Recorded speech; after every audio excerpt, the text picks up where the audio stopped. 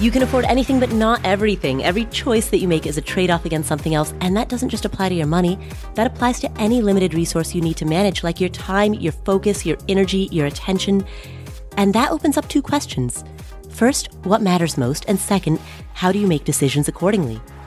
Answering those two questions is what this podcast is all about. My name is Paula Pea. I'm the host of the Afford Anything podcast. And today's episode is special for a variety of reasons. First of all, every year, if you're a longtime listener of Afford Anything, as you know, we've been doing this for, I think this is our third or fourth year in a row. During the month of September, our team takes the September sabbatical, and I'm going to talk about that in just a second. But this is the first kickoff episode of the September sabbatical for September 2022. It's also special because we are typically a weekly show. We air new episodes every Wednesday. But once a month, on the first Friday of the month, we air a First Friday bonus episode. So not only is this our first September 2022 September sabbatical episode, but it's also the first Friday bonus episode for September. So what does all of that mean? And what does it mean for this upcoming episode? Let's answer the latter question first. In this upcoming episode, you're going to hear 3 talks. All 3 of these talks came from the EconoMe Conference. The EconoMe Conference has its roots in the FIRE movement, the Financial Independence Retire Early movement. It's a 3-day gathering of speakers and attendees who are interested in really diving into FIRE. I spoke at the most recent conference last year, and you're going to hear that speech in this upcoming episode. You'll also hear speeches from Rich Jones and Carl Jensen, delivered from the stage at the same conference. And we're all talking about slightly different topics. I talk about the first major goal that I ever budgeted and saved for, which was to travel the world. I share that story, and then I talk about budgeting. So my talk is much more tactical, actionable, implementable, if that's a word. Mine is fairly practical. Rich Jones, who is the founder of Paychecks and Balances, a platform that helps professionals navigate their finances, he talks about the pursuit of professional happiness. He asks the question, what if you achieve all your goals, but you're still not happy? And he shares some very personal stories. And Carl Jensen, who retired at the age of 43, which was 6 years after he discovered the FIRE movement, he talks about what he learned during that 6-year full throttle journey to FIRE. He was 37 when he discovered this idea. He went full speed into it. He retired at 43. And now, with the benefit of hindsight, there's a lot that he understands today that he did not understand when he stumbled across this at the age of 37. So he talks about how Philandia is a lie and what the more nuanced truth is instead. So you'll hear all 3 of these talks in today's episode.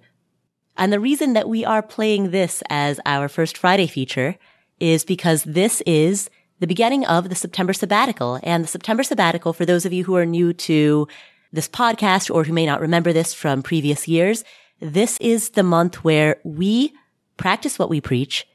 Our whole team gets to enjoy a 1-month sabbatical, a 1-month respite from the workload of constantly producing and managing and editing new content year-round. We talk a lot on this podcast about the importance of taking breaks, mini retirements, work-life balance, and we want to make sure that we are role modeling this by example. And so every year during the month of September, we take 1 month off from producing new work, and instead we showcase some of our favorite material from the archives of our podcast, as well as you'll hear in this episode, as well as material from speeches that we've made and that other people in our community have made at conferences and around the community. Enjoy today's episode.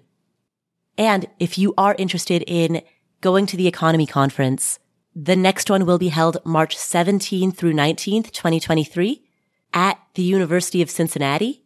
I'm from Cincinnati, by the way. Make sure you eat some Skyline chili while you're there. If you want to attend the EconoMe Conference, we have a 10% off discount code, and it is Afford Anything. One word, all caps. So you can get tickets by going to Econome Conference, ECONOME, conference.com, and use promo code AffordAnything for 10% off. With that said, we're going to kick off with this talk from Carl Jensen.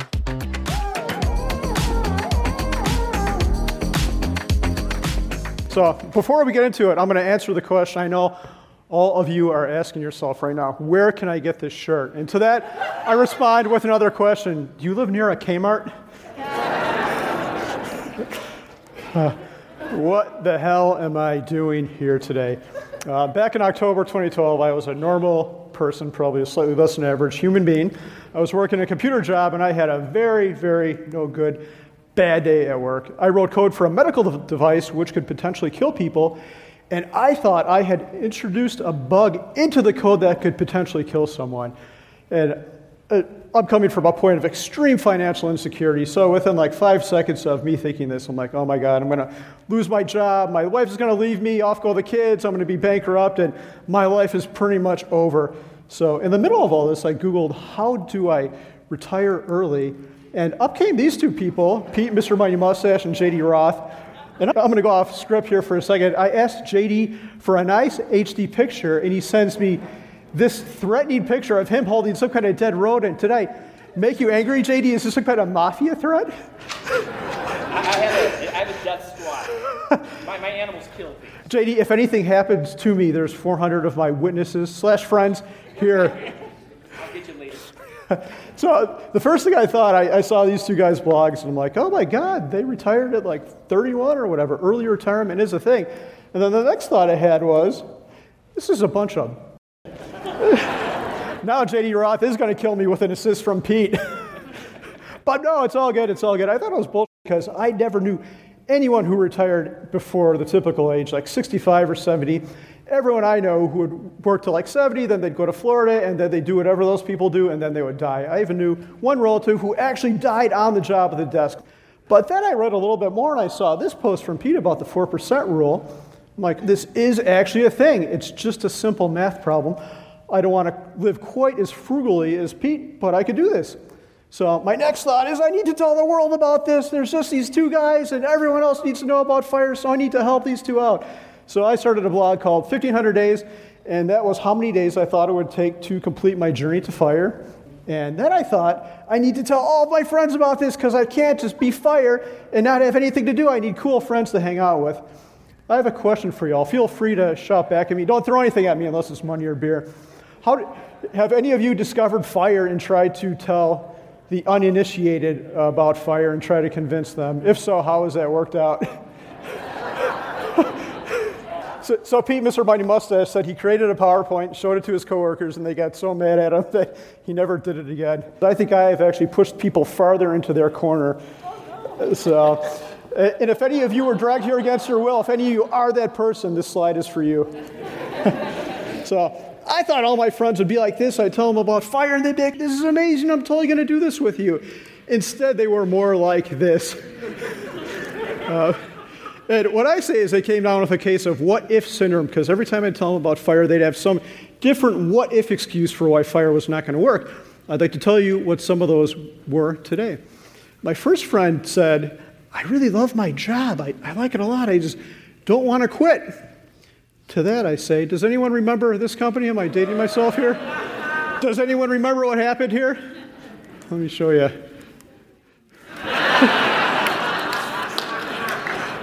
No matter how much you love your job, just like that cute other person in college, they might not love you back.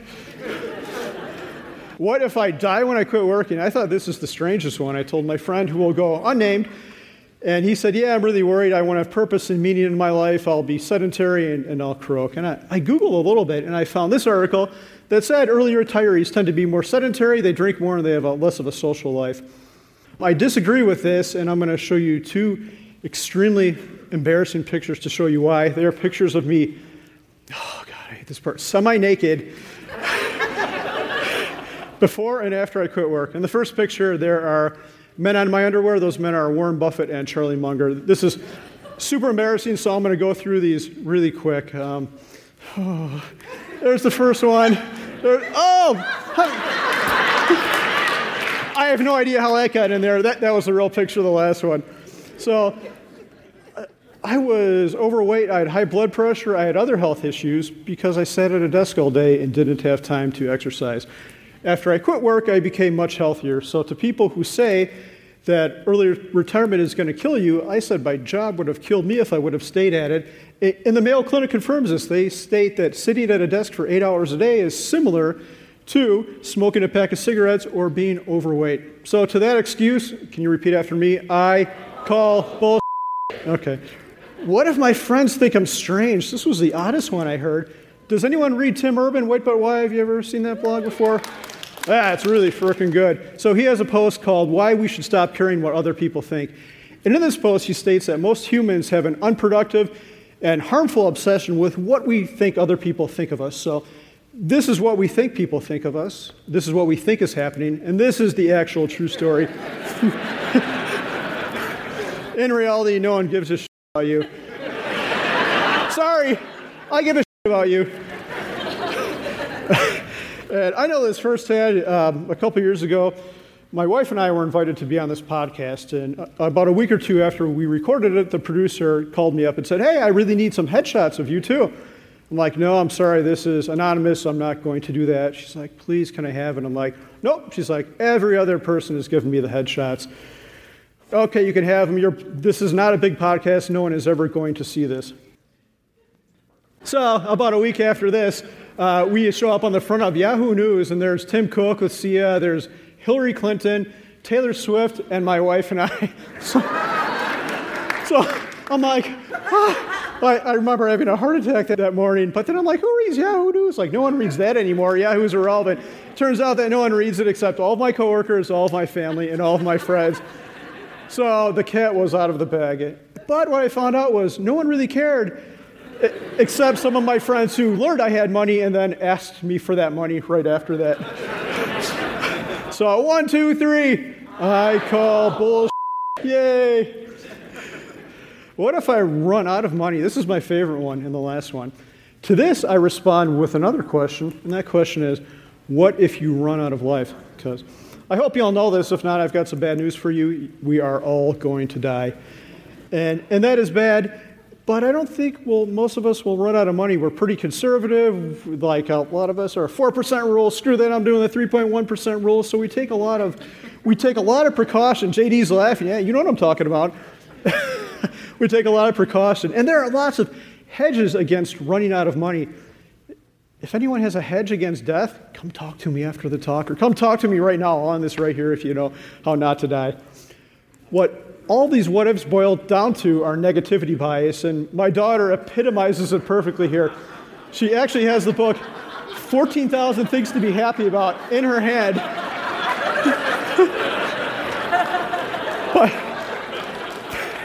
So by the way, quick side note, to get her permission to use this, I have to buy her cookies when I get home. So we're out on this walk. She's carrying this book, and the wind kicked up, and she had just learned about tornadoes in school, so she was convinced a tornado was coming. So she had 14,001 things to think about, 14,000 happy, 1 bad, and she focused on the 1 bad one, the tornado. So the first thing I want to tell you is, when you're presented with a challenge, it might be fire, it might be something else, instead of saying, what if this goes wrong? What if this happens? What if this bad thing happens? Instead, I want you to shut that down and say, what if I'm wildly successful? What if everything goes perfect? Because I think a lot of times that's what happens. The risks you don't take in life result in a life don't live, and there's a lot of great once you get outside that comfort circle. Okay, let's talk about fire a little bit. We all know what fire is, right? If not, you're in the wrong place. Okay, there's all these derivations of fire now, right? We've got fat fire, which apparently we can buy fancy cars that look like that. There's lean fire, where we live on rice and beans and apparently live in something like that. This sounds like university life to me, but what the hell do I know? Today, for the first time, I have created 2 new versions of fire that I'm going to tell you about. The first is something I like to call dumpster fire. Did COVID screw up any of your lives in 2020? You can shout at me. 2020 was not a happy year for me. COVID screwed up lots of things. Zach, the evil dog, this is my sister's dog, this dog hates everyone and everything about the world. It's a miserable creature, and I've created a video to show you. Okay. There is sound, so listen carefully.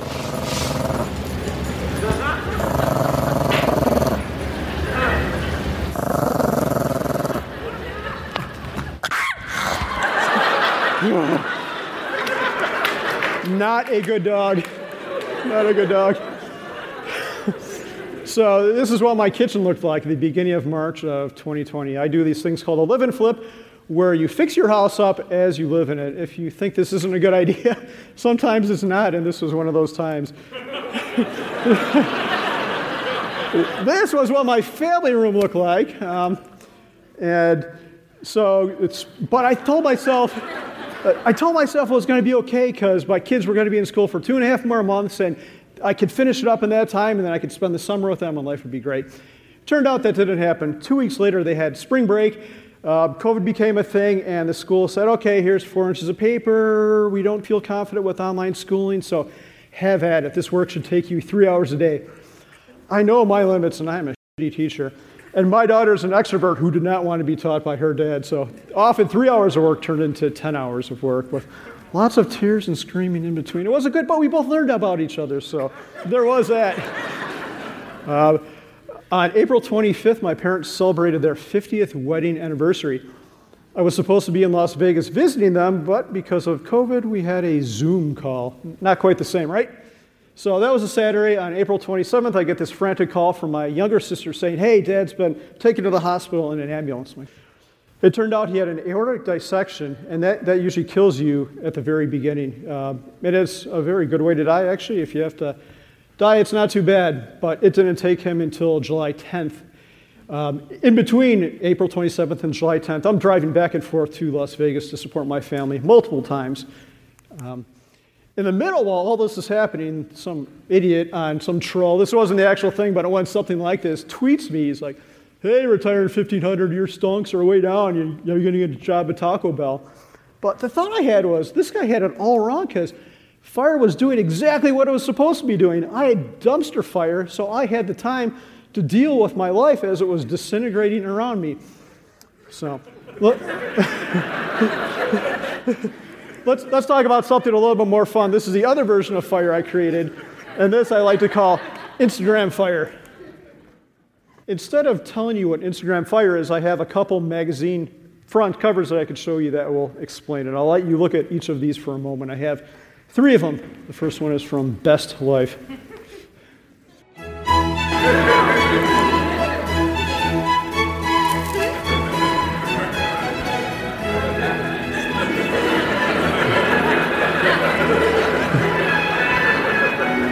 So this last one I'm going to show you hits really close to home, and I swear I knew nothing about this before I Googled Instagram fire and came upon this. So this is a friend of all of ours that you're going to see in the next one.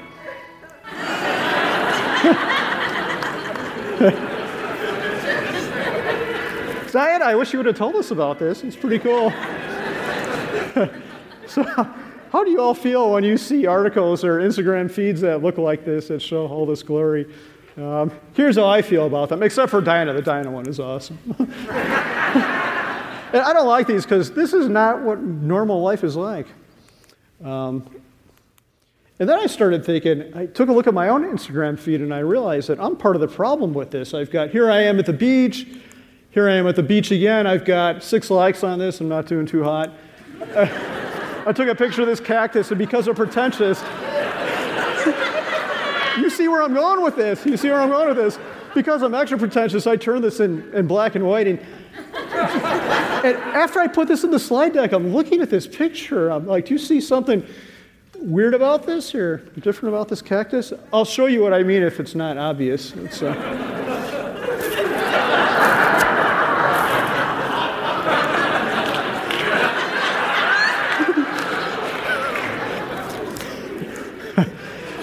And then I asked myself, what if my Instagram feed was actually true and real? What pictures would it have? Here's my kids assaulting each other. Here's my wife Mindy on the hunt for dumpster treasure. Yes. Yeah, dumpsters are awesome. It's the theme of my life somehow. I don't know what's going on. I don't know what happened here. My kid and her friends got the phone and are screwing around. I should lock my phone, I guess. So I invented these two new forms of fire, but I think both of them are kind of stupid because most of your life isn't spent on a van on the Mexican Riviera, and most of it isn't spent in a hospital room. The real value of fire is how it empowers your day-to-day life. So I get to spend more time with my kids. I volunteer at their school all the time. I get to see my wife more often, and I get to goof around with my friends. So fire increases everything I like to do in my day-to-day life. So love your life where you live it, and let fire help make that daily life better.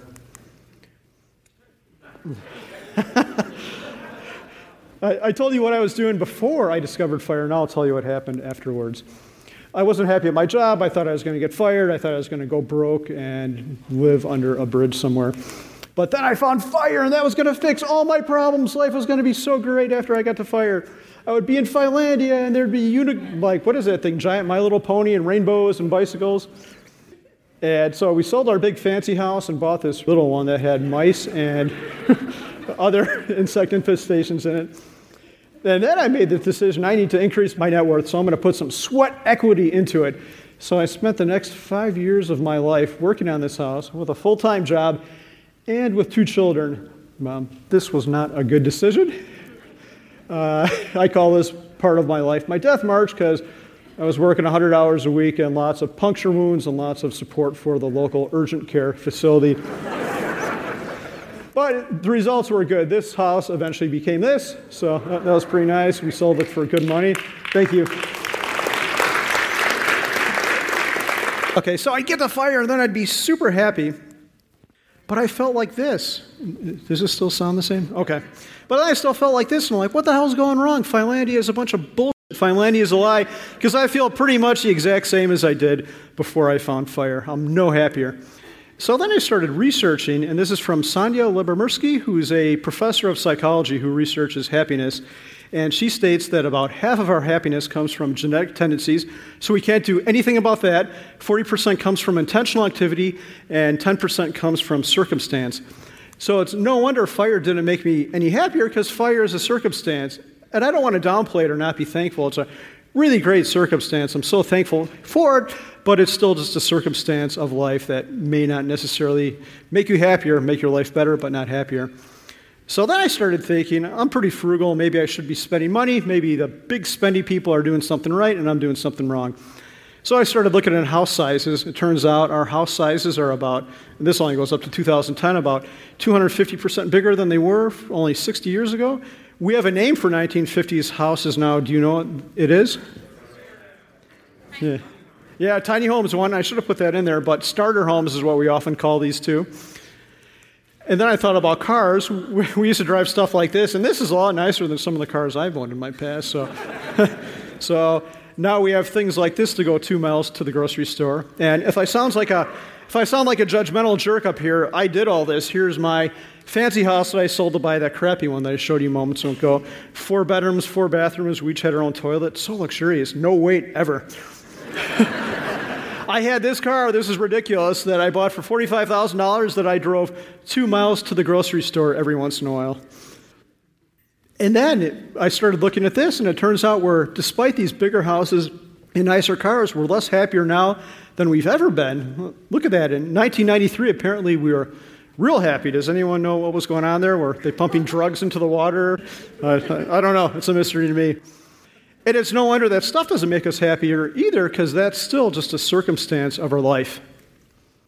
So then I started thinking, what do I need to do to be happy? What is the real cause of happiness? And it's right there. It's intentional activity. It is the other 40% of stuff that we can control.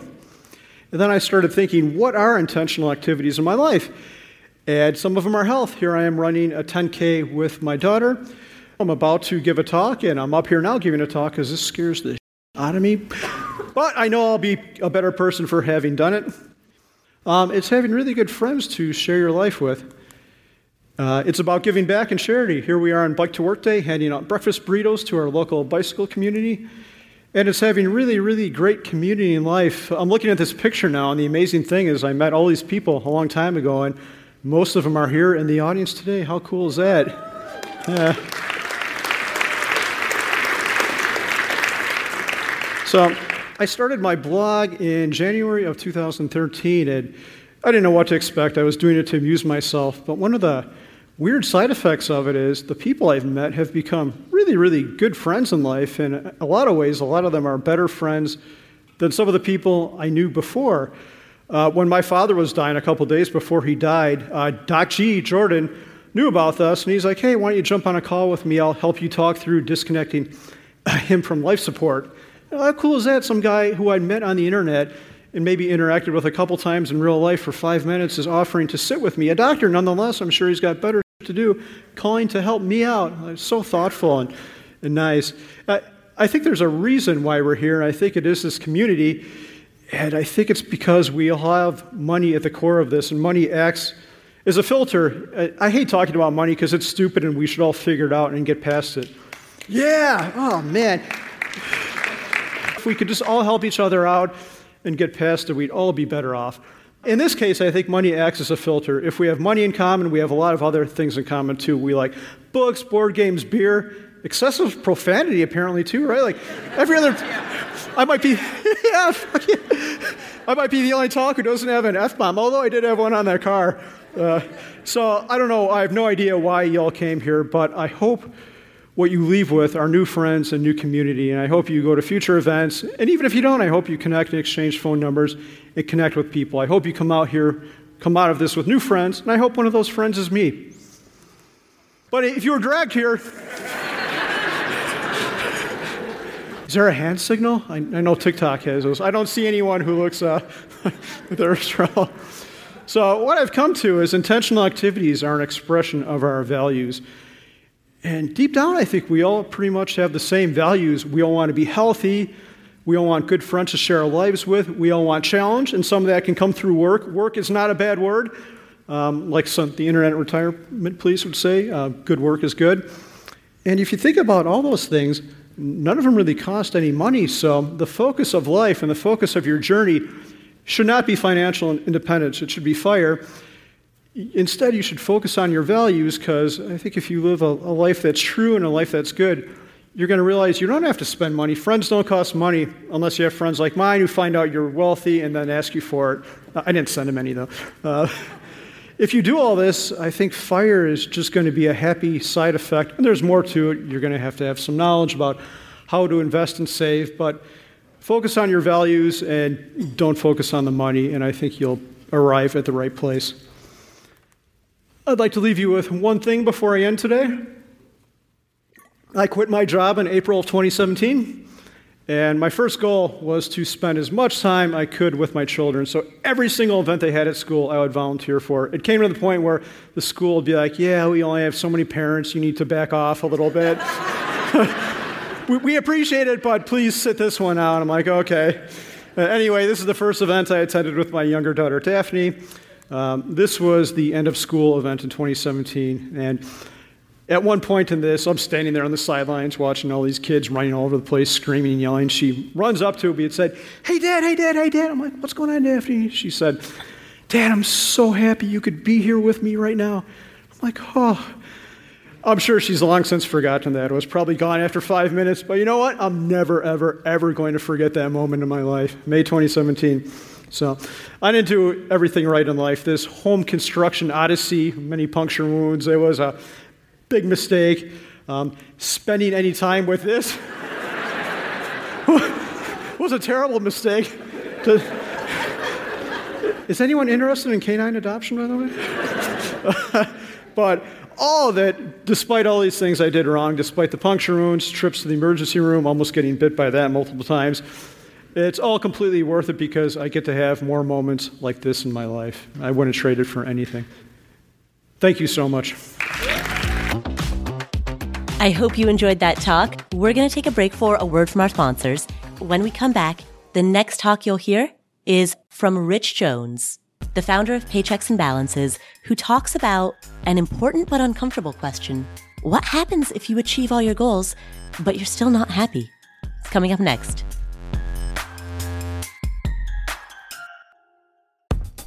We're driven by the search for better, but when it comes to hiring, the best way to search for a candidate isn't to search, it's to match. And you can do that with Indeed. Indeed is a matching and hiring platform that has over 350 million global monthly visitors. It allows you to schedule, screen, and message so that you can connect with candidates faster. And beyond just hiring faster, 93% of employers agree that Indeed delivers the highest quality matches compared to other job sites. They leverage over 140 million qualifications and preferences every day, which means Indeed's matching engine is constantly learning from your preferences. Whenever I hire somebody inside of Afford Anything, I'm doing so because we are already overloaded with work. We have way too much on our plates, and so we need to hire so that somebody can start taking some of that stuff off of our plates. But hiring itself is added workload on top of already busy workload. So it's great to have a platform like Indeed that helps you hire faster and find higher quality matches. And listeners of this show will get a $75 sponsored job credit to get your jobs more visibility at Indeed.com/Paula. Just go to Indeed.com/Paula right now and support our show by saying you heard about Indeed on this podcast. Indeed.com/Paula. Terms and conditions apply. Need to hire? You need Indeed.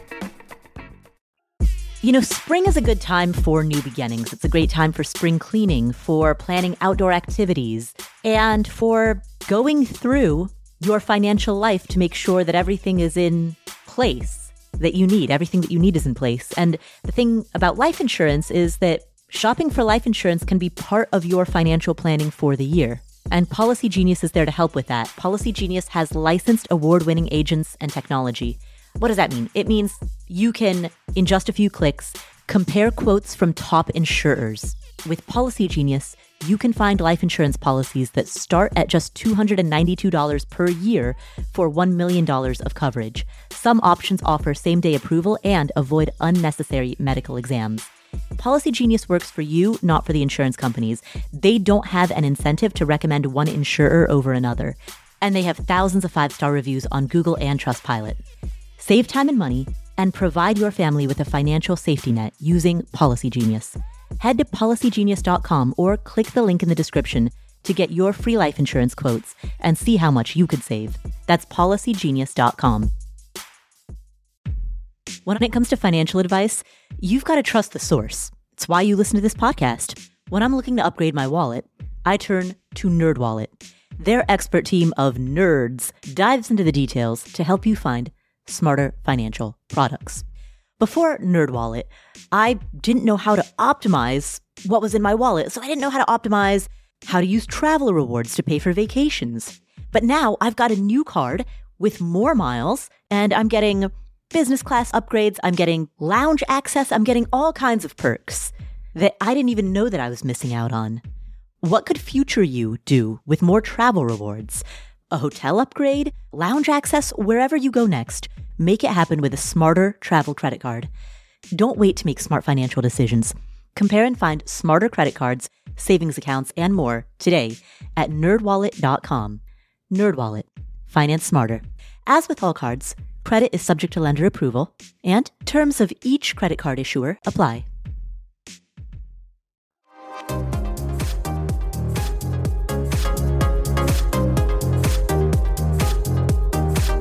And we're back. This is Rich Jones asking the question, what if you achieve your goals, but it wasn't what you thought it would be? Enjoy. Did anybody in here have lower back pain before? Any lower back pain sufferers? All right. So I see I got some fellow lumbar sufferers in the room.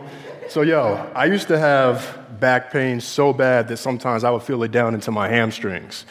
And there would be days where I'd wake up screaming and writhing in pain, and there'd be nights where it'd be the same thing, a struggle, the frustration of my back constantly hurting.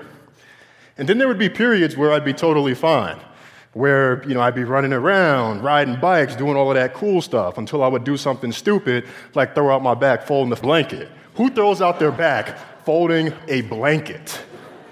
Or I would throw out my back doing something stupid like stepping off a curb wrong. Who throws out their back stepping off a curb wrong? And I would go through this cycle time and time again over the course of the years. And so what changed? I started strengthening my core, and I need a clicker for that. And so as it turns out, glutes, hip flexors, hamstrings, all that good stuff, it's all connected. And for years, I've been neglecting all of these surrounding muscle groups. So much that my back was working overtime to hold it all together. And so while it felt like my back was actually the problem, it was not my back. It was a whole lot of other stuff. And so I share this because sometimes we know there's an issue, but we don't want to do the work to get to the root of it because we know it's going to be hard, and we know it's going to be challenging. And we'll be fine for a while, but eventually, in some form or another, we break down because avoidance never dissolves the issue. And so I'm going to talk to you a little bit today about how I've navigated my career and how I've made some of these decisions to ultimately get to a point where I'm working at a place like Google. But I'm also going to talk to you about the other work that you need to do. Because no dollar amount, job title, promotion is going to bring you the happiness or the freedom that you're looking for. But this other work will. And so your career is a tool. It's a tool to help you get more of what you want out of life. So maybe that's the opportunity to travel to other offices so you can see and live in different companies. Maybe it's the opportunity to pick up skills so you can say F the day job and go start your own thing. Maybe it's the peace of mind that comes with a steady job and benefits so you have the mental space to spend time with the people you love. For me, my day job was why I was able to become debt-free in 2018 after a bunch of horrible decisions. My day job is why I was able to take an exquisite European vacation with Boobokins that culminated in an elevated experience in Amsterdam. I don't know why y'all laughing. And my career is why I'm on this stage giving you this talk today. And yes, I did call her Boobokins. But this tool is hard to leverage if you don't know who you are, where you're going, and why. I know you've heard several versions of this today, but let's talk about what that looks like in action. When you're not clear on these things, life is happening to you. You constantly feel like you're behind. You constantly feel like you're reacting. You might find yourself in situations where you're accepting things out of convenience as opposed to necessity or purpose. You might even find yourself in situations where you feel so stuck that you don't know what to do to even get yourself out of the situation that you're in. And there's a cost that comes along with these things where you don't find yourself moving intentionally. Time. Because the longer you wait, the longer it takes for whatever that thing is. There's also the impact in money, which you may not think about. And I've done this myself, where I've been so complacent in a job that I stayed there to the point that I hated it, and I just wanted to accept the first offer that came my way. And so when you do that, you automatically cut yourself down at the negotiation table and cost yourself money then, and then possibly in the future. And then, of course, there's the cost of sanity, of being in a situation or a place in your life where you want to change things or you feel stuck and you want to be able to move, but despite your best efforts and despite everything you try to summon within your confidence, you just can't find yourself making progress. And don't get me wrong, no matter what, there's going to be shitty times, right? We all go through shitty times. But it's easier to maneuver through the manure when you know where you're going. So in 2008, I accepted a job at this staffing agency in Boston. And just before that, I was doing a job in outside sales, and I pretty much looked like Will Smith in Pursuit of Happiness, carrying a freaking first aid kit through the mean streets of Boston. That was my life. And I got to a point where I was tired of the 80-call phone blocks, the showing up at people's businesses and getting no-showed, and all of the rejection, and realized I wanted to get closer to my career in human resources. That's what I went to school for. And so I noticed, as I started applying for HR jobs, the only messages back I got were the ones to say, you don't have enough experience. But it's an entry-level job. How am I not going to have enough experience? I realized that I would have to take on a stepping stone role, and by that I mean, what position could I take in between to get me closer to where I ultimately wanted to go? And I started thinking about what transferable skills did I have, and having been in sales, you get a lot of them. And I ended up deciding that I would go work at a staffing agency because you're selling candidates to companies and companies to candidates.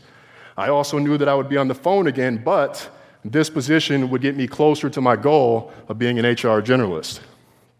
So I end up starting this role, and things are fine for a while, and then I start to get worn down because it's not 2 phone blocks a week, it is 60 to 80 phone calls a day. And I'm an introvert, a hardcore introvert. After I'm done with this talk, I'm going to go back there and pass out. Yeah, I'm that bad. And so I'd have days where I would go to work dreading getting on the phone, the constant rejection, and there'd be times where I'd be riding home on the subway, foolishness happening in front of me, and I just wouldn't care because I was just so tired. And I had to wear a suit to work. I don't believe in that. But it was a very necessary step in terms of me being able to progress in my career, and I remember by the time I got an offer for an HR journalist position for a role in New York City, I was outside of my office in Boston, doubled over against the wall in tears because I thought I was free from what I had experienced for the past 2 years in terms of how exhausting that was to me overall. And so here's another thing. You don't need to love your day job. That whole myth of, oh, you got to be passionate, all of that stuff, you don't got to love your day job. It just needs to serve a greater purpose. That's all. And I'll tell you, too, that it's also fine if you do want a day job and you want to chase money, because maybe you're in a season of your life where chasing money is what you need to get you where you ultimately want to go. So it is okay to chase money. Don't let anyone tell you differently. What's most important is that you have a purpose when you're doing it. And so I get this job in New York. I pack up my life in Boston. I fly down the highway to this apartment where I would become acquainted with bed bugs, roaches, and mice. Shout out to Harlem. That's not all of Harlem. That was just my experience in Harlem. Shout out to the real people from Harlem. But anyway, so I start this job, and I'm working at this prestigious nonprofit that's so hard to get into, and I'm so proud of where I work. It's something that it has purpose, and there's meaning to what we're doing. And then a year later, I get a different manager. Yeah. And then I get assigned some project work that's completely out of my league because I hate spreadsheets. And then I'm getting negative feedback from my manager. And then I'm finding myself walking down this hallway in New York City's old Port Authority building, where Google owns many of the floors upstairs, and I'm thinking, I feel just like I did when I was about to leave the staffing agency. Not a very good feeling. And so at that point, I said, you know what? The only time I've ever been able to go upstairs to the Google office is when someone's in town to visit who works for the company. So I ultimately want to work somewhere like that. So I'm going to position myself next by going to a tech startup because I know that's where big companies like this recruit out of, and then that's going to help me land at a place like a Google. And so that happened. I'm sure my manager was happy to see me go. I'm sure the tears that she was crying were actually tears of joy. Because now she was going to be hiring someone who wanted to be there doing the work that they were doing. And I got this job, and I'm like, wow, it's this big pay increase. I feel like I'm coming up. I'm going to be working in-house doing recruiting at this tech startup. Man, I can't wait to tell people about this, post this on the IG, the Twitters, all of them other social media platforms. I was excited about it. And then everything goes fine for a little while. And then I find out, don't ask how, that the person who was in that role before me made 25% more, and they had less experience than I did. Yes. And so I'd run into something called salary compression, and the basic example I give of this is when you've been doing a job for a while, maybe you even get promoted, you get your pay increases year after year, and then someone comes in with less experience making exactly what you make, if not more. And what I hadn't accounted for was that I'd spent 3+ years in the nonprofit industry. And nonprofit pay increases aren't like they are in the private sector, and I found that out the hard way. And so even though I got what seemed like a huge pay increase, it was nowhere close to where I should have been, and there were some mistakes I made along the way, because with that job, I let myself stay there to the point that I got desperate, that I accepted the first offer that I got that felt like it was a good decision. But there are some ways to avoid the squeeze, and this is going to sound like really basic stuff. Look every couple of years, and I say this because people are like, oh man, I want to be loyalty, I'm not even going to go there. But you look every couple of years because no one says you have to leave. You're just doing market research just like you would for anything else, just like you would for anything that you've probably learned about in some of the other sessions that you've attended. And you owe it to yourself to see what's out there and to see if there is an opportunity for you to maybe go somewhere else. Or maybe you say, hey, there's something out here, and you bring that back to where you work, and then they're giving you a promotion and doing all of that that they probably should have did for you in the first place. Second is tracking your work.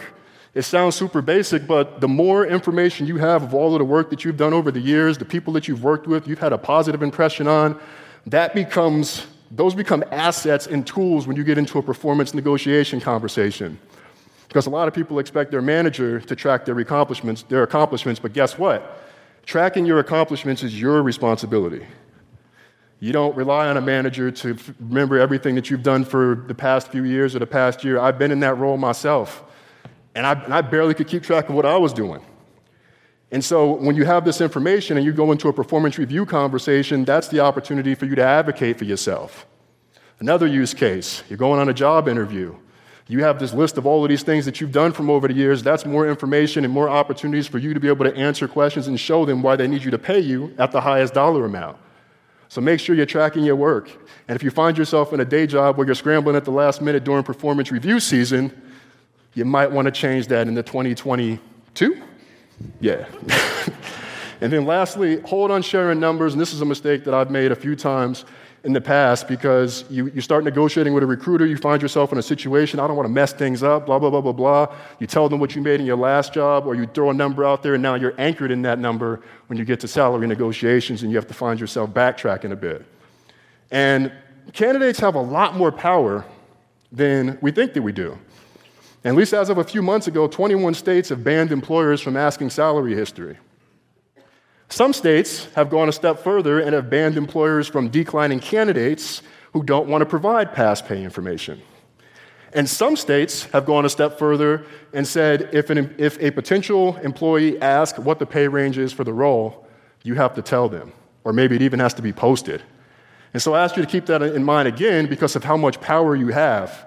And especially if you're at the point of interviewing with a company or whatever it is, they've obviously shown interest in you. And if you're at the point of getting to an offer, they obviously want to bring you on board. And we talk a lot about creating passive income, but how about creating passive opportunities?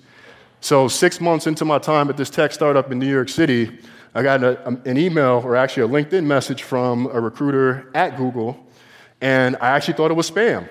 Even though I had taken that job with the intent of moving to a company like that, it happened so soon that I was like, why would they want me? I mean, they're in California. I mean, what could this possibly be? And then that conversation would go on for an additional 6 months, and I'll talk a little bit more about getting that job. But part of the reason they reached out to me is because I had optimized my online presence. And since I'd been a recruiter for years, I knew how to think like a recruiter. And if you're thinking about looking at new day jobs, I encourage you to think like a recruiter as well. Quick tip, when recruiters are looking for candidates on LinkedIn, they're using it just like they would a search engine.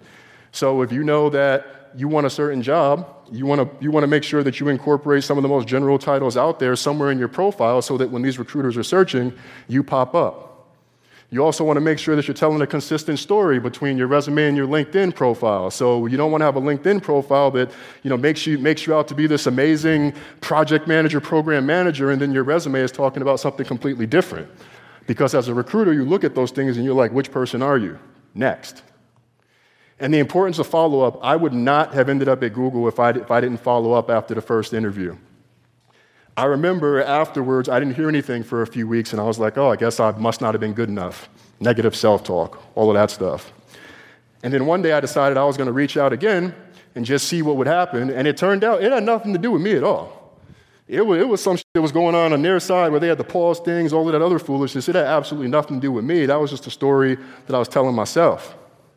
And so I encourage you, whatever it is, so much money, and y'all know this, so much money is left on the table by not following up. And a lot of times when you don't follow up, or you don't follow up, or you follow up the first time and someone doesn't respond, you don't know what the hell is going on in that person's life. So I encourage you, whatever it is that you're looking for, whether it's making a connection, trying to make more money, a job, follow the hell up. And the last thing I'll say on this, as a recruiter, if you're at the point that you're at an offer with a company, the magic words to get that recruiter scrambling, I'll accept this offer today if, and that is the point where you tell them exactly what you want because they are incentivized to go back and get what you want so that you start and they can make whoever that manager is happy. So think like a recruiter. And so I go through this process with Google where I probably have, 12 interviews total. I end up packing my life in New York City to move across the country. And it's great. I mean, I'm working at Google. I mean, it's freaking Google, man. This is the number one place to work, at least at the time. We have since been passed. But and I realized I'm making more in this role than I made in my last 2 jobs combined. Man, and it's something to be proud of. It's something I can talk to people about. But 5 years later, I'm burnt out. I'm managing a small team. I'm not learning. I feel like I'm just there, a cog in the machine. There are so many things that I'm into, podcasting, blogging, that I don't get to use at work. And then one day I'm talking to a friend and a colleague, and he says, you know what, you'd be good in a communications role. And I say, why do you say that? And he's like, well, think about all the transferable skills you have, man. You've been a freelance writer, you've been podcasting, you've been managing projects, workflows, branding, all of this stuff. And me, thinking I knew it all, at that moment I realized I didn't, and I'm like, you're right. There is a lot of stuff that I can do outside of this world of recruiting. And so my point here is you don't need to leave your company to leave your job. Particularly when you're working at these medium and large-sized companies, people underestimate the role of internal mobility. And I actually find when you're working internally at a company, it's often the best time to make a career pivot if that's what you want to do, if that's what's in the agenda for you, if that's how you want to leverage this tool. Because there's already a track record of performance. You got better access to hiring managers in the hiring team, and it's less risky versus having to uproot your professional life and go start somewhere else only to find out that you don't actually like where you work. So if you are thinking about full-time career opportunities still until you reach financial independence, make sure that you're thinking about medium and larger companies which will allow you the opportunity to be able to move around without leaving. And so I'm in this new role doing communications, and everything's going fine for a while. I'm writing, I'm adding value, I'm learning. Man, I haven't learned in at least a year, and I'm feeling great about things. But then slowly but surely, that feeling returned. I'm quiet in meetings. I'm not feeling like I'm learning. And then one day I have a conversation with my manager, and she tells me about this role in diversity, equity, and inclusion for someone who does career coaching and likes playing the role of an advocate, and it feels like this is the career nirvana position for me. Man, I get to do stuff and talk about things in the podcast like at work? It felt like the dream at the time. But I wouldn't have been able to make that transition for my second career pivot in 3 years if I hadn't identified my transferable skills.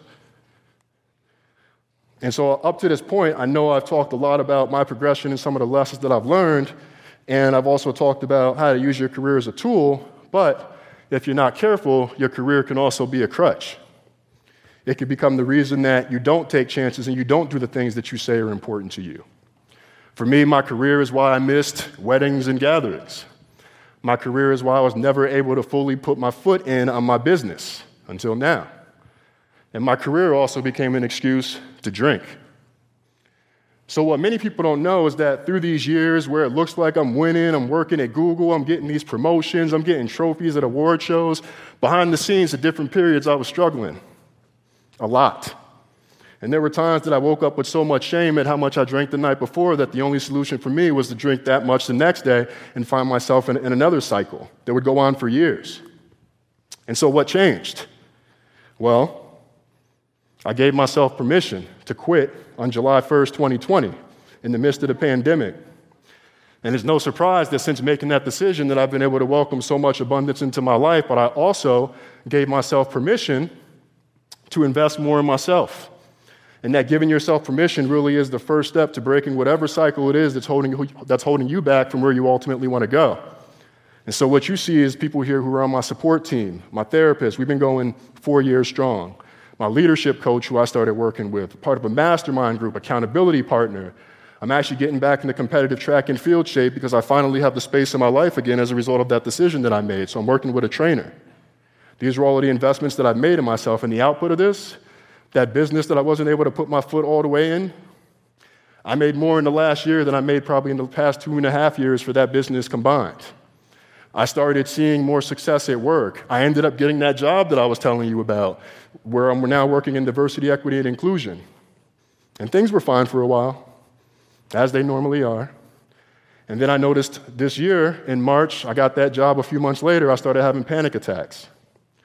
And then it got to a point where really basic work tasks became difficult to do. And I had to give myself permission a second time to take a mental health leave from work at the beginning of September. I'm actually still on that mental health leave right now. I consider this part of my therapy. And right along with this is the importance of giving yourself permission, but also it's okay to take the time, whether that's from your job, whether it's weighing a decision, whether it's reflecting or doing the work on yourself to get to where you got to go. It's okay to take your time. These companies, the loyalty, all of that stuff, I know some of us are afraid to use the vacation days that we've actually worked for. It is okay to take that. It is okay to take that.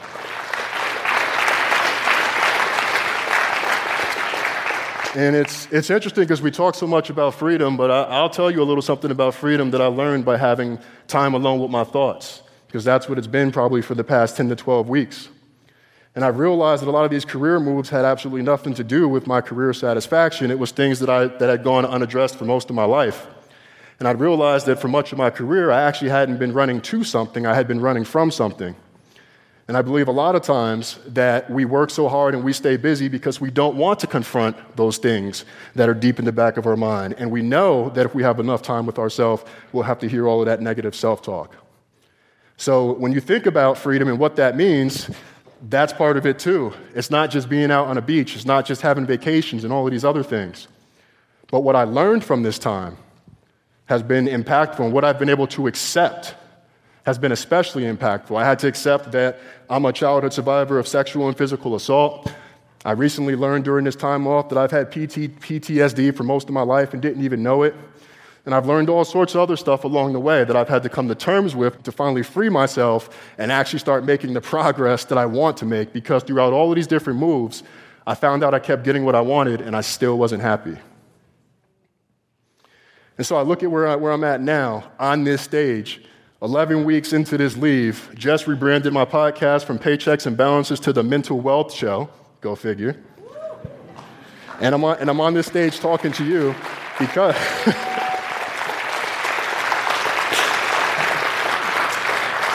And I'm on this stage talking to you because, like I said earlier, I've learned no dollar amount, job title, promotion, award, trophy is going to bring you that freedom and happiness. In fact, those are all just Band-Aids. And so if you really want freedom, if you really want to live a life where it's not just about the things and you don't find yourself in a position where you're constantly saying, man, I keep getting what I want and I'm still not happy, then I encourage you to strengthen your core. Thank you. What an amazing and heartfelt speech. I am so grateful to Rich Jones for having the courage to give a talk like that and have so much respect for him. I hope you enjoyed that and learned from that as much as I did. We're going to take one final break for a word from our sponsors, and when we come back, you'll hear the talk that I gave about how to never again say, I can't afford it. It's a talk about how to save and budget and stash enough cash that you can live your dreams. I share my travel stories, and then I talk about the anti-budget. So all of that is coming up right after this final break. Here's the thing about credit cards. If you're going on some champagne and caviar-infused shopping spree and you're going to run up a bunch of debt, obviously credit cards are not for you. But if you are responsible with credit cards, if you pay them off in full every month, they create an excellent opportunity to get airline miles, to get cash back, to get the reward miles that will allow you to book round-trip tickets, sometimes in business class, and to use miles to cover that ticket cost. I'm not going to recommend any particular card because there are different cards that are better fits for different people depending on the way that you spend. But we have a page, if you go to affordanything.com/travel, where we work with a partner website, Card Ratings, to have an up-to-date list with the latest offers and bonuses for top travel cards, top hotel rewards cards, top cashback cards, top cards if you run a small business, top cards if you're trying to rebuild your credit. Check it out, affordanything.com/travel.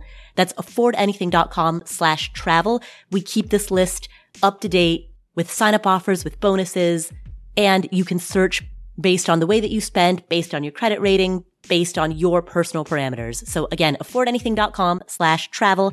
Check it out and enjoy. If you want to make a little extra money and you're interested in starting a side hustle, you're going to need a website. No matter what it is that you're doing, whether you are dog walking, consulting, freelancing, any type of side hustle that you start, other than gig economy stuff, you're going to need a website so that clients can find you. Here's a great deal where you can get hosting at less than 1/3 of the normal price. We've got this deal with Bluehost. Normally their plans start at $9 a month, but if you go through our special link, which is affordanything.com/Bluehost, you can get really solid hosting for less than $3 a month, $2.95 per month. So if for less than $3 a month, you want great hosting with one-click WordPress install, 24/7 support, a 30-day money-back guarantee, free domain and site builders, the whole shebang, you can get all of it for less than $3 a month. Just head to affordanything.com/Bluehost. That's affordanything.com/Bluehost. BLUEHOST.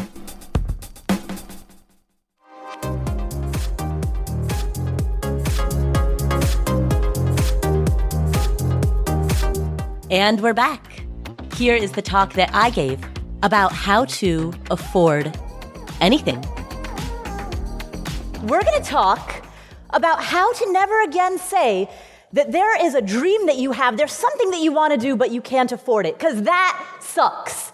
That sucks, and we're going to make sure that that sucky thing, that you feel like there's something that you want, there's a dream, you want to travel, you want to quit your job. Who wants to quit their job?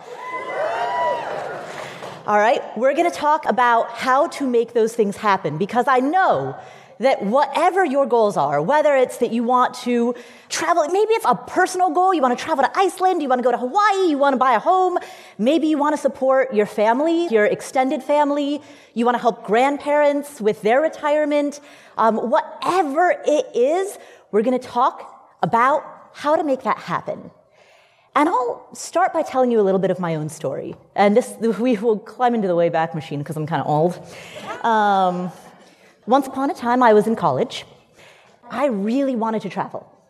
And the study abroad programs at my school were prohibitively expensive. They were between $15,000 to $20,000 for a single semester. In fact, I purposely chose an image of the Great Pyramids because the cheapest program that my school offered was an exchange at American University in Cairo, and that was $15,000 for one semester. And that was the cheapest thing they offered.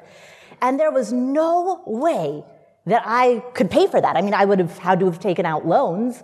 Like I wasn't, as a college student, and especially one who didn't understand money. So I gave it some thought. And I realized I didn't actually want to study. I just wanted to go abroad. So, I was like, nope, I am not going to pay a whole bucket load of money for this thing that I could just do myself. And what that illustrates is an example of not performing the script that's handed to us, not following some preordained, here's the normal way to do things. You go to high school, and then you go to college, and if you want to travel, you take a study abroad, and then you graduate, and then you maybe go to grad school, and then you work, and then you die. Well, with the exception of the death part, let's switch up the order here, and do some different things in different orders, and think outside the box a little bit. And so a lot of how I tried to tackle this problem in my head was first to cut to the chase, to get to the heart of what I really wanted. What I wanted was to travel, to explore, to see the rest of the world. There are all of these countries that I had only read about in books. This is before YouTube, of course. I don't read books anymore. No, I'm just kidding. And I also, instead of saying, I can't, when people say, I can't afford it, you're leading with the word can't. And it's much more powerful to lead with, how can I? Because when every can't gets reframed as a how can, ideas start to unfold. Life begins to change. And you stumble upon solutions that are maybe a little bit less conventional, less standard, but way more fun. So, I decided I was going to graduate, get a big kid job, save up some money, and go travel. And so I got my big kid job. This is 2005, and my starting salary was $21,000 a year. Sometimes when I say that, people are like, "Oh, are you talking $1962?" No, adjusted for inflation, that's still pretty close to $21,000, maybe $25,000 in today's dollars. My highest salary that I ever earned working for somebody else happened in 2008 when I quit that job. And at the time that I quit that job, I was making $31,000 a year. That's the most I've ever made as someone else's employee. Despite the fact that I was earning in that range, I saved $25,000 during that 3-year time span from 2005 to 2008. And I did that through side hustling. On average, I made about $800 a month. I mean, it wasn't perfect. It was like, some months more, some months less, the side hustle thing. But I averaged around $800 a month after 3 years of consistent action. That came to $25,000. And I was like, woo, I've got like a year's worth of income saved. That's nuts. I think I'm going to quit my job now. So I did. And so this is my friend Kim. She's one of my 2 best friends, Kim and Mo, if they're watching the YouTube video of this, hi. So my friend Kim and I decided that we were going to travel through the most expensive place that we could think of, which was Western Europe.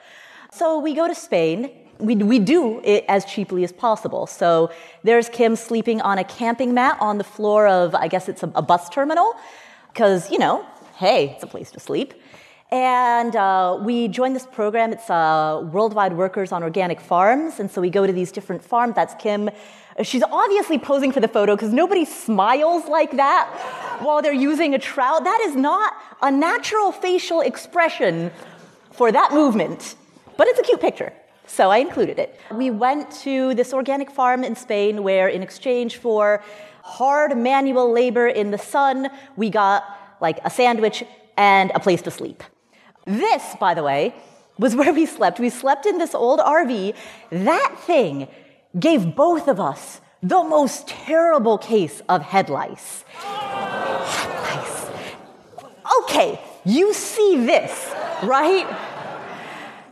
And I know this is going to sound difficult to believe, but 12 years ago, when I was 12 years younger, my hair was even longer and even thicker than it is now. You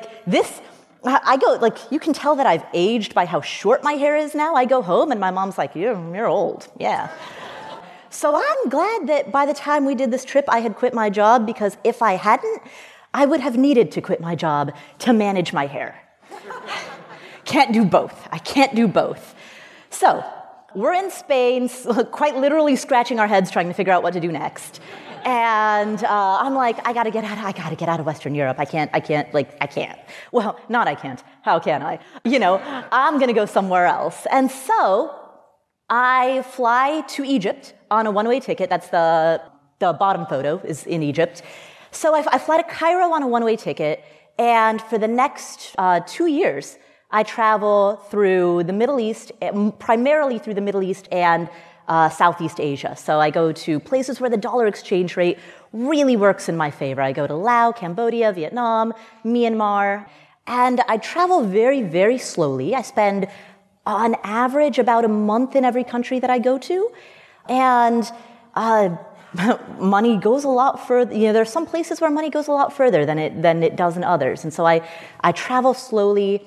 I develop efficiencies. I create friendships, when the type of friendships that you can form when you're somewhere for a month that you can't form when you're somewhere for a few days.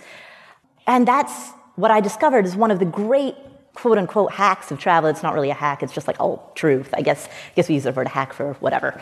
It's like the longer you stay somewhere, the cheaper, i.e. the more efficient it is, because you learn how to truly live there, to set some roots there. Even if you don't intend on being there permanently, you have a deeper, pardon the pun, richer, more connected experience. And as a ancillary benefit, it also happens to be more wallet friendly.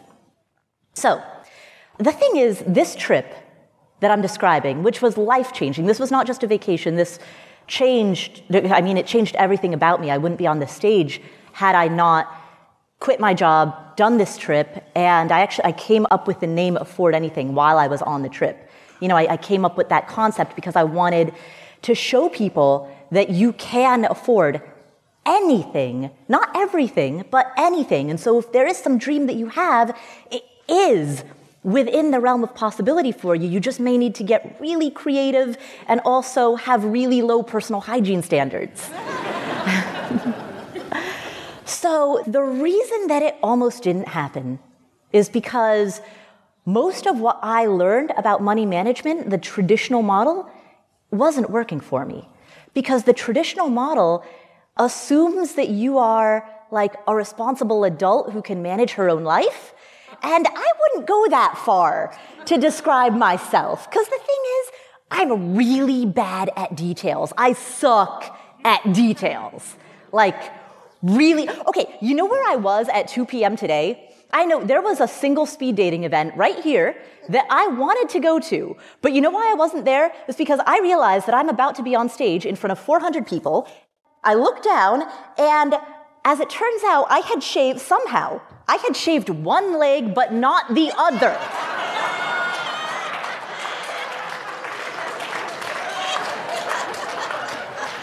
So I had to go back to my hotel room to shave my left leg. And so I missed the speed dating, and so single dudes, if you're hot, come talk to me afterwards. Yes, I'm canvassing from the stage. Although I realize that by way of introduction, I have now told you about my head lice and my unshaved leg. So, that's where we're at with that. All right. Anyway, back to me being terrible at details. I'm just like only chronologically an adult. I wouldn't say I have the habits of one. And so the traditional budget did not work for me, and that's what we're going to talk about for the rest of our time together. The traditional model, which if you are an adult enough that you can do it, props. But for people like me who cannot detail our way out of a paper bag, here is the anti-approach. So let's talk about boring. Okay, traditional budgets. They're very detailed. Arguably restrictive. I know some people are going to be like, but there's freedom and discipline. Okay, sure. But a traditional budget, I kind of think of it as the calorie counting of the financial world, because you have to be so meticulous and regimented about tracking every single calorie, every macro, knowing precisely where every dollar is going. I don't even know where the rest of this sentence is going. Like, how can I know all of that? And there's this zero-based budgeting, which we heard about earlier this morning. It's great for people who can stick to it. If you have the ability to stick to it, again, more power to you. I couldn't. I sure couldn't. So here's an example of what zero-based budgeting might look like. Where you start with your income, that's the top line, and then you pull your savings, you put that right up at the top, 'cause duh. And then you work your way down from there, and then at the end, there's a plan for how you're gonna spend every dollar. Great. Excellent. You know how many times I have gone into MyFitnessPal or Lose It, like one of those food apps, and I've made a plan for what I'm gonna eat tomorrow, and then tomorrow comes, and I'm like, pounding the chocolate cake? Yeah, it's that.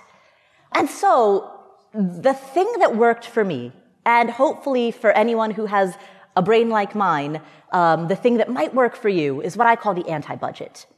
The anti-budget is just a budget for people who hate budgets.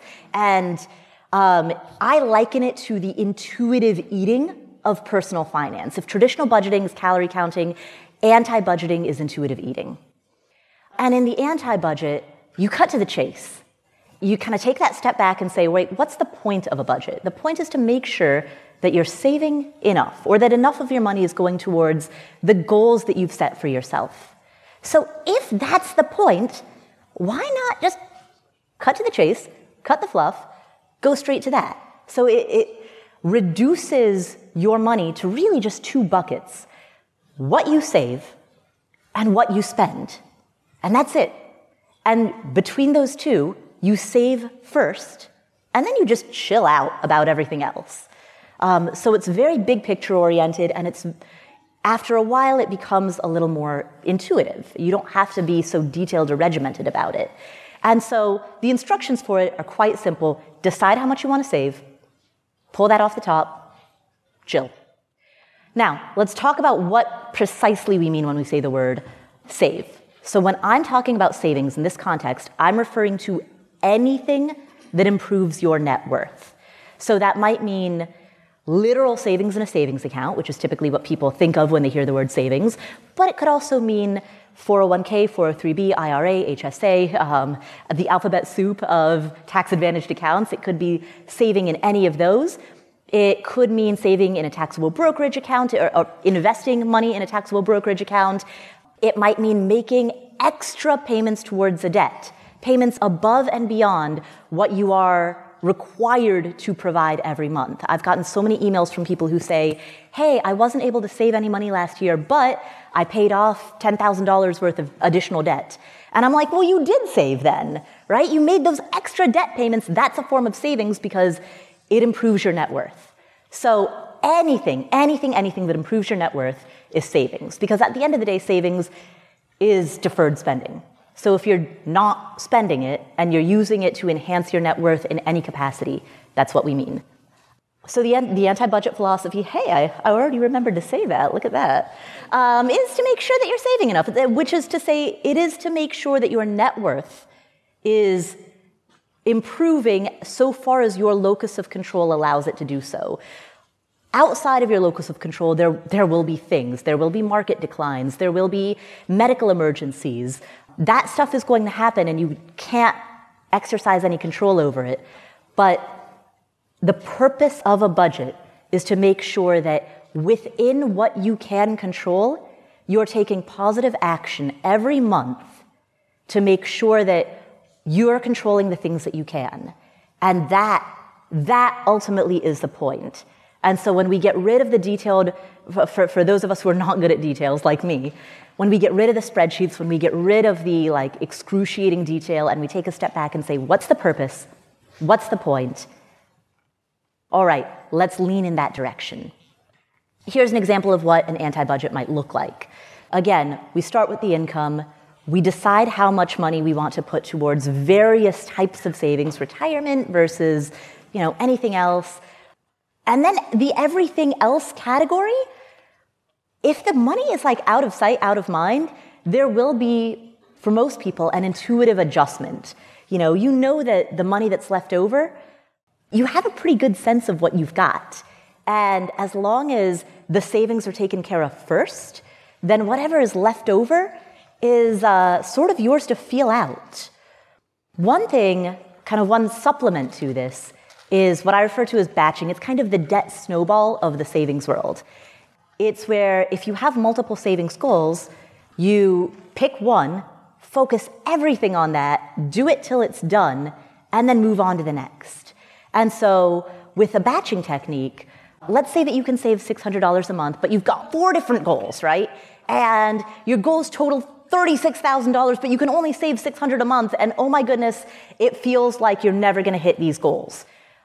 You could split your money up in different ways and make incremental progress to each of those 4 goals. And then you're going to slam your head into a wall because you're so frustrated because you're only making incremental progress. And that doesn't provide a psychological win. And it's totally frustrating and nobody likes it. Or at least I don't. So I'm going to stand here on stage and say that nobody does. But if instead you pick, and again, this borrows from that debt snowball technique, if you pick the smallest of the goals and then throw all of your savings towards that until it's done, then boom, you get a win right away. If we were to do that with those examples, okay, let's say one of your goals is that you want to upgrade your phone and you can save $600 a month. Well, guess what? In less than 2 months, you've hit that goal. Now you have a victory. Now that victory motivates you to continue to save and to continue to hit the next cheapest goal and then the next and then the next until eventually you have the motivation and the habits and the automation. You have that wonderful triangle of habit, motivation. You have it to be able to pursue bigger dreams. Habit, motivation, automation. Couple of again, I call it hacks, but they're really just techniques, tips, tactics. If you have particular problem spending areas, just stuff that you have, it's the stuff you really can't get under control, going to cash only for those specific expenses can actually be pretty helpful. That doesn't mean you have to be cash only for every single thing in your life, but if there are just certain maybe restaurants, Like if you have like a restaurant, if that's always the problem area, going to cash only for that, withdrawing all of that cash at the beginning of the month, and boom, that's what you've got for the month. I think that's another really good way to manage specifically those problem areas. And of course, the big three: housing, transportation, food. It's so common for people to overemphasize the small discretionary items that are salient, right? When we buy a cup of coffee at Starbucks, it's salient because we are physically there. Now that post-pandemic, we're physically there in a Starbucks. We are handing our money over to the barista. We're getting a hot mug of liquid in our hands. It's immediate, it's visceral, it's tangible. And as a result, we tend to overemphasize those expenses. And so when we think about how to save, we overemphasize the importance of something like that, and we underemphasize the things that statistically we spend the most amount of money on: housing, transportation, and food overall. Not just the Starbucks run, but food in general, right? Having cheaper housing is high friction. It's not a decision that we make daily. Like downsizing from a big house to a smaller house, or from a 3-bedroom apartment down to a 2-bedroom apartment, that is a high friction activity that is a huge pain to execute, but do it once and it pays dividends for years to come. But oftentimes we ignore those big wins in favor of these small items that capture our attention but don't actually move the needle. Those are a couple of quote-unquote hacks, but I think in the spirit of the anti-budget, the thing I really like to emphasize is what I call the anti-hack, which is I can give you all of the tactics, the techniques, the whatevers, but you don't need more tactics. You don't. Like, you're in a room full of people and you all have access to the internet. There's an endless supply of tactics out there. What you need is to keep your head in the game. And keeping your head in the game requires having a purpose. Because if you don't have a strong why, if there isn't a reason why you're saving, you're investing, you're learning about that alphabet soup of tax-advantaged accounts, if there isn't a good reason why you're bothering to do this, then you're not going to stay in it for the long haul. And so much of success comes from consistent action. Stay in it. It's like consistency over intensity. You stay in it, you play the long game, and eventually, over time, things start to add up. And that can only happen, that consistency can only happen if you remember your why. And so for me, it always comes back to traveling, being in Spain with my best friend with a head full of lice, and 2 shaved legs at that point, I assume. I, for the rest of my life, will always remember that trip. And all of the many, many, many other trips that I've taken with other friends and solo. And nothing will ever replace that. No other opportunity could ever nothing compares. And I'm so thankful that I never had to say, oh, geez, I would love to do that, but I can't afford it. And the reason that I didn't have to say that, again, comes from everything that we've just talked about, from being clear about your why, your priorities, and using that why to keep your head in the game so that you can stay consistent for the long haul. Thank you.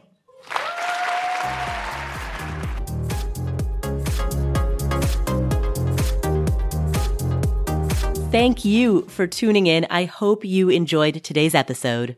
Don't forget the next Economy conference will be held March 17 through 19, 2023 at the University of Cincinnati. So you can get tickets by going to Econome Conference, ECONOME, conference.com, and use promo code AffordAnything for 10% off. And we'll also put that in the show notes. You can subscribe to the show notes for free at affordanything.com/show notes. That's where you'll get a synopsis of every single episode, including timestamps. Plus, you'll get all promo codes, discount codes, all special offers, for which we have a code. A little housekeeping notes on myself, just an update on my own life. I am starting my fellowship at Columbia University right now. In fact, it started 2 weeks ago. I am one of 10 people who is what's referred to as a Knight Bagehot Fellow, which is a fellowship in business and economics journalism. This is a very intense 1-year fellowship in which the 10 Knight Bagehot Fellows together as a cohort really dive into how to be better, specifically business and economics journalists. All of the fellows are mid-career journalists who have worked for a wide variety of platforms, including NPR, the New York Times, the Washington Post, the AFP. The roster of Knight Bagehot Fellows, and not just in this cohort, but in years past, is incredibly impressive. All of us are mid-career journalists who have decided that we want to take a 1-year sabbatical in order to live our value of lifelong learning by deep diving into how to be better at telling stories about business, about finance, about economics. That Venn diagram intersection between business and journalism, that's what we are sinking our teeth into for this year. At the end of this fellowship, I will emerge with a master's in journalism with a concentration in business and economics, Master of Arts. That's specific to the track that I've chosen. There are other fellows who are choosing a more business-centric track, and they're going to emerge with, some of them will emerge with a certificate in business. Some of them will follow an MBA experience. Different fellows have decided to style their fellowship differently, but the commonality that we all have is that we take our jobs seriously and we take lifelong learning seriously. And speaking for myself as a podcaster who talks about personal finance and who talks about economics and business, I want to be better at what I do. When I conduct an interview, I want to ask better questions, dive deeper into the subject matter. When I present key takeaways, I want to be more thoughtful, more concise. When I write for the Afford Anything newsletter, or heck, even create Instagram captions, I understand that I'm talking about incredibly important material, about people's money and careers. And I want to make sure that I'm being trained by the best in the business in how to be a journalist or a podcaster. I guess podcasting is technically journalism adjacent, not journalism per se. But I want to be sure that I'm being trained by the best in the business on how to deliver those stories in the best possible way. So that is the project that I'm undertaking for this upcoming year, for the next 10 months, starting right now. It's going to be intense, particularly doing that and hosting this podcast, the Afford Anything podcast, at the same time. It's going to be intense, but it's going to, I think, be transformative. So that's what's happening in my world right now, and I'm very excited about it, and I want to share that with you. I will occasionally be posting updates on Instagram. You can follow me there at Paula Pant, Paulapant. It won't be anything fancy. I'll just be brain dumping thoughts and reflections, but I know I'll be learning a lot, and I'm eager to share everything that I learn. Thank you so much for being part of this community. This is the Afford Anything podcast. My name is Paula Pant. Please make sure that you are subscribed to this podcast, that you're following this podcast in whatever app you're using. Just open up that app, hit the follow button, and please share this podcast with a friend or a family member. Again, remember, you can subscribe to the show notes for free at affordanything.com/show notes. Thanks so much for tuning in. I'm honored to play a role in your personal finance and financial independence journey, and I will catch you in the next episode.